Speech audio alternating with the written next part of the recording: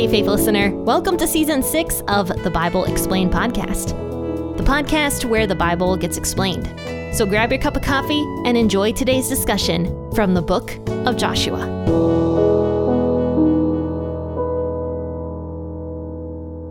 Good morning, everybody. Hope you are excited to talk about Joshua chapter 8 today and finish out your week discussing Scripture. So thank you for being here. Thank you for tuning in so faithfully to Scripture. Now, of course, when I call you guys faithful listeners, it's not because you are faithfully tuning in. It's a play on words. You are faithful and you are listening. You are a faithful listener. You are faithfully listening to God. That is why I call you guys faithful listeners. So let's read Joshua chapter 8 today. I'll be reading out the W.E.B. version of the Bible, and I'm going to be reading verses 1 through 23 today. We're going to talk about the battle of Ai and how it goes very, very differently when God is on the Israelites' side. So let's talk about this. Feel free to grab the version that you prefer and also your cup of coffee this morning, and let's enjoy reading together. Yahweh said to Joshua, "Don't be afraid and don't be dismayed. Take all warriors with you and arise, go up to Ai. Behold, I have given into your hand the king of Ai, with his people, his city, and his land. You shall do to Ai and her king as you did to Jericho and her king, except you shall take its goods and its livestock for yourselves. Set an ambush for the city behind it." So Joshua arose with all the warriors to go up to Ai. Joshua chose 30,000 men, the mighty men of valor, and sent them out by night. He commanded them, saying, "Behold, you shall lie in ambush against the city behind the city. Don't go very far from the city, but all of you be ready. And I and all the people who are with me will approach the city. It shall happen when they come out against us as at the first, that we will flee before them. They will come out after us until we have drawn them away from the city. For they will say, 'They flee before us like the first time.' So we will flee before them, and you shall rise up from the ambush and take possession of the city. For Yahweh your God will deliver it into your hand. It shall be, when you have seized the city, that you shall set the city on fire. You shall do this according to Yahweh's word. Behold, I have commanded you." Joshua sent them out, and they went up to set up the ambush and stayed between Bethel and Ai on the west side of Ai, but Joshua stayed among the people that night. Joshua rose up early in the morning, mustered the people, and went up, he and the elders of Israel before the people, to Ai. All the people, even the men of war who were with him, went up and came near and came before the city and encamped on the north side of Ai. Now there was a valley between him and Ai. He took about 5,000 men and sent them in ambush between Bethel and Ai on the west side of the city. So they set the people, even all the army who was on the north side of the city, and their ambush on the west side of the city. And Joshua went that night into the middle of the valley. When the king of Ai saw it, they hurried and rose up early, and the men of the city went out against Israel to battle, he and all his people at the time appointed before the Arabah. But he didn't know that there was an ambush against him behind the city. Joshua and all of Israel made as if they were beaten before them and fled by the way of the wilderness. All the people who were in the city were called together to pursue after them. They pursued Joshua and were drawn away from the city. There was not a man left in Ai or Bethel who didn't go out after Israel. They left the city open and pursued Israel. Yahweh said to Joshua, "Stretch out the javelin that is in your hand toward Ai, for I will give it into your hand."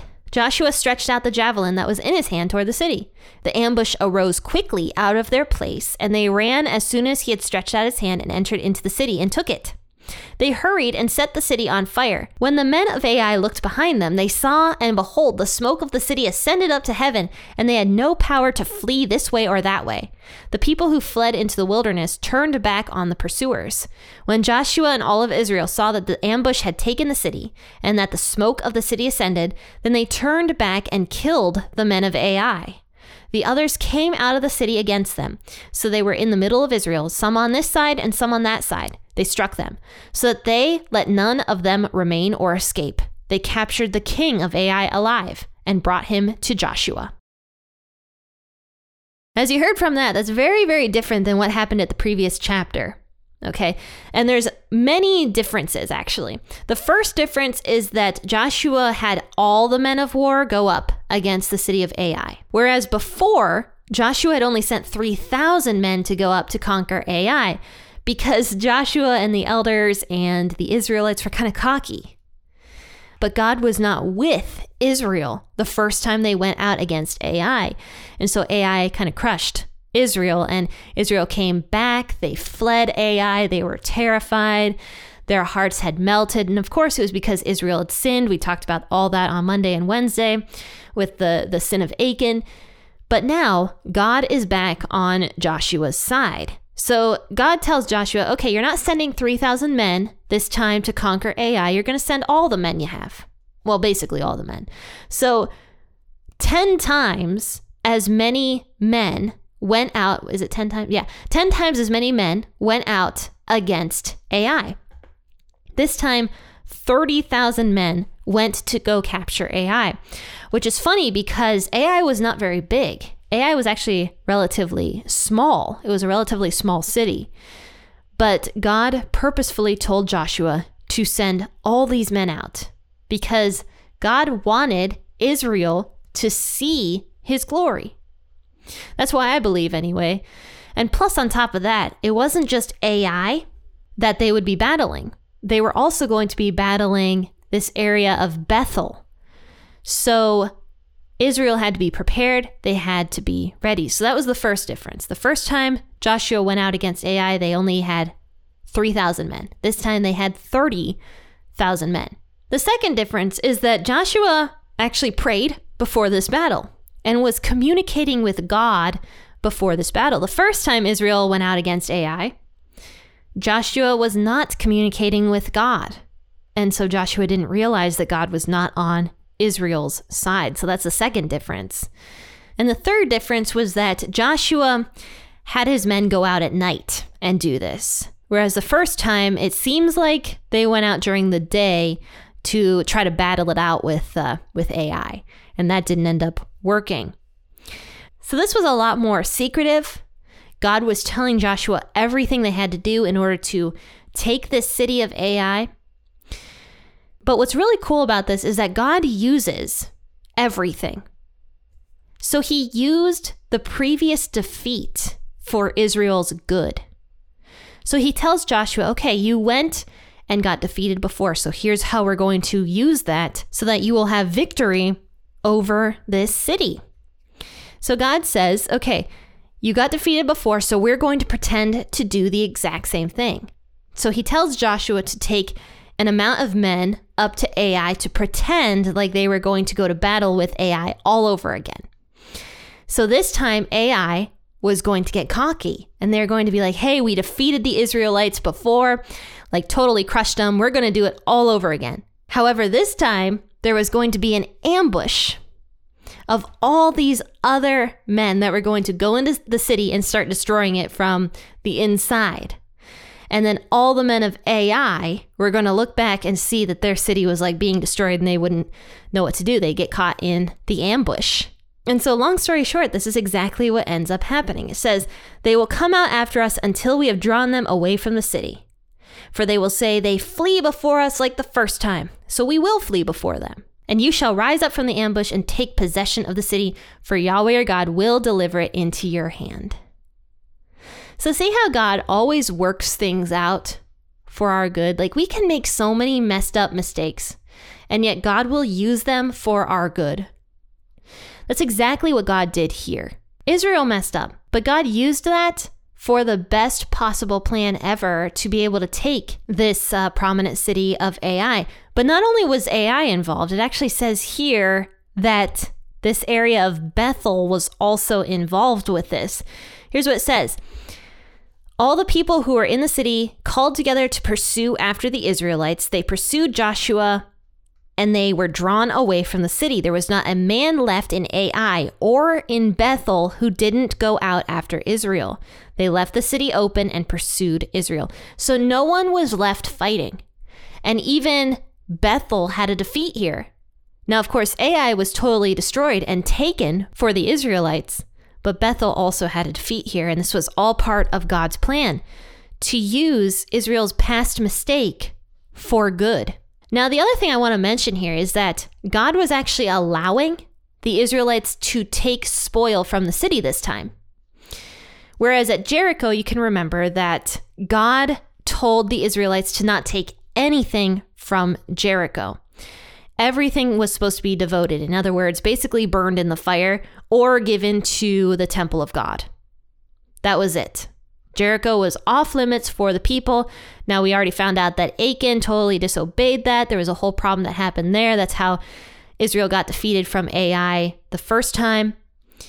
But here's the thing. If Achan would have just waited for the second battle, he could have taken probably so much more from Ai for himself and his family. God was going to bless the Israelites with spoil from battles and from wars.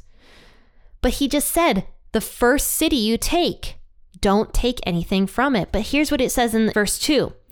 You shall do to Ai and her king as you did to Jericho and her king, except you shall take its goods and its livestock for yourselves. So there you go. God was going to bless the Israelites with wealth. That was his plan all along. I mean, the promised land was literally for Israel to take for themselves. Everything good that was in it, God was giving to the Israelite people. But Achan didn't trust in God's plan. He was just so covetous and wanted everything for himself that he was unwilling to give God anything. And so, of course, Israel ends up getting defeated at Ai because of Achan's terrible sin. But now, Israel was going to not be defeated at Ai and was going to be able to take the goods of Ai for themselves. So now the battle ends up happening.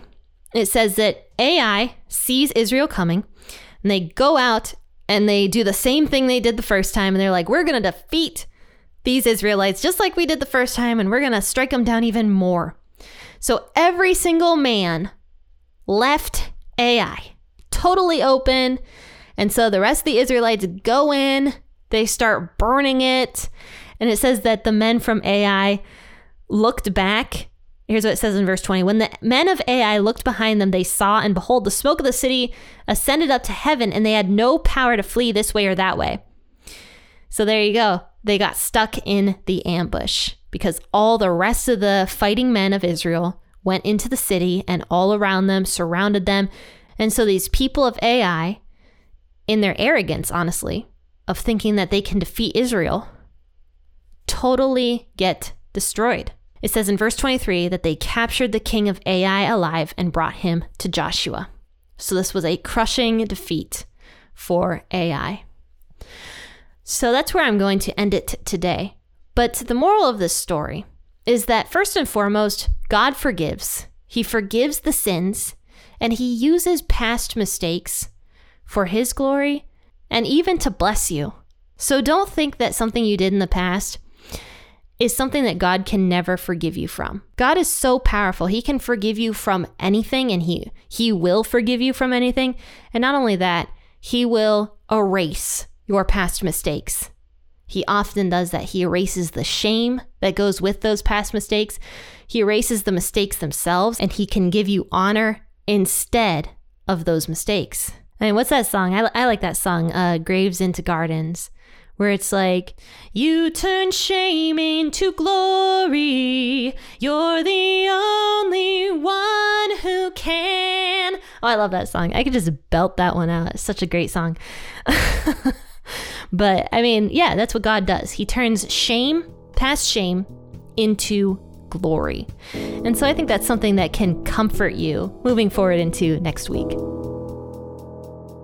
Faithful listeners, thank you for tuning into this episode. It was a little shorter than my usual episodes, but that's okay. I can have a short one every once in a while, especially on a Friday.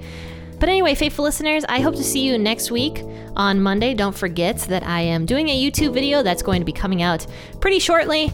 I'm going to be discussing a more in-depth topic because I'm a glutton for punishment, and I just love all those mean comments I get on YouTube. Anyway, faithful listeners, have a wonderful weekend. I hope that you have a lot of sunshine and that you are blessed. Happy listening, and God bless.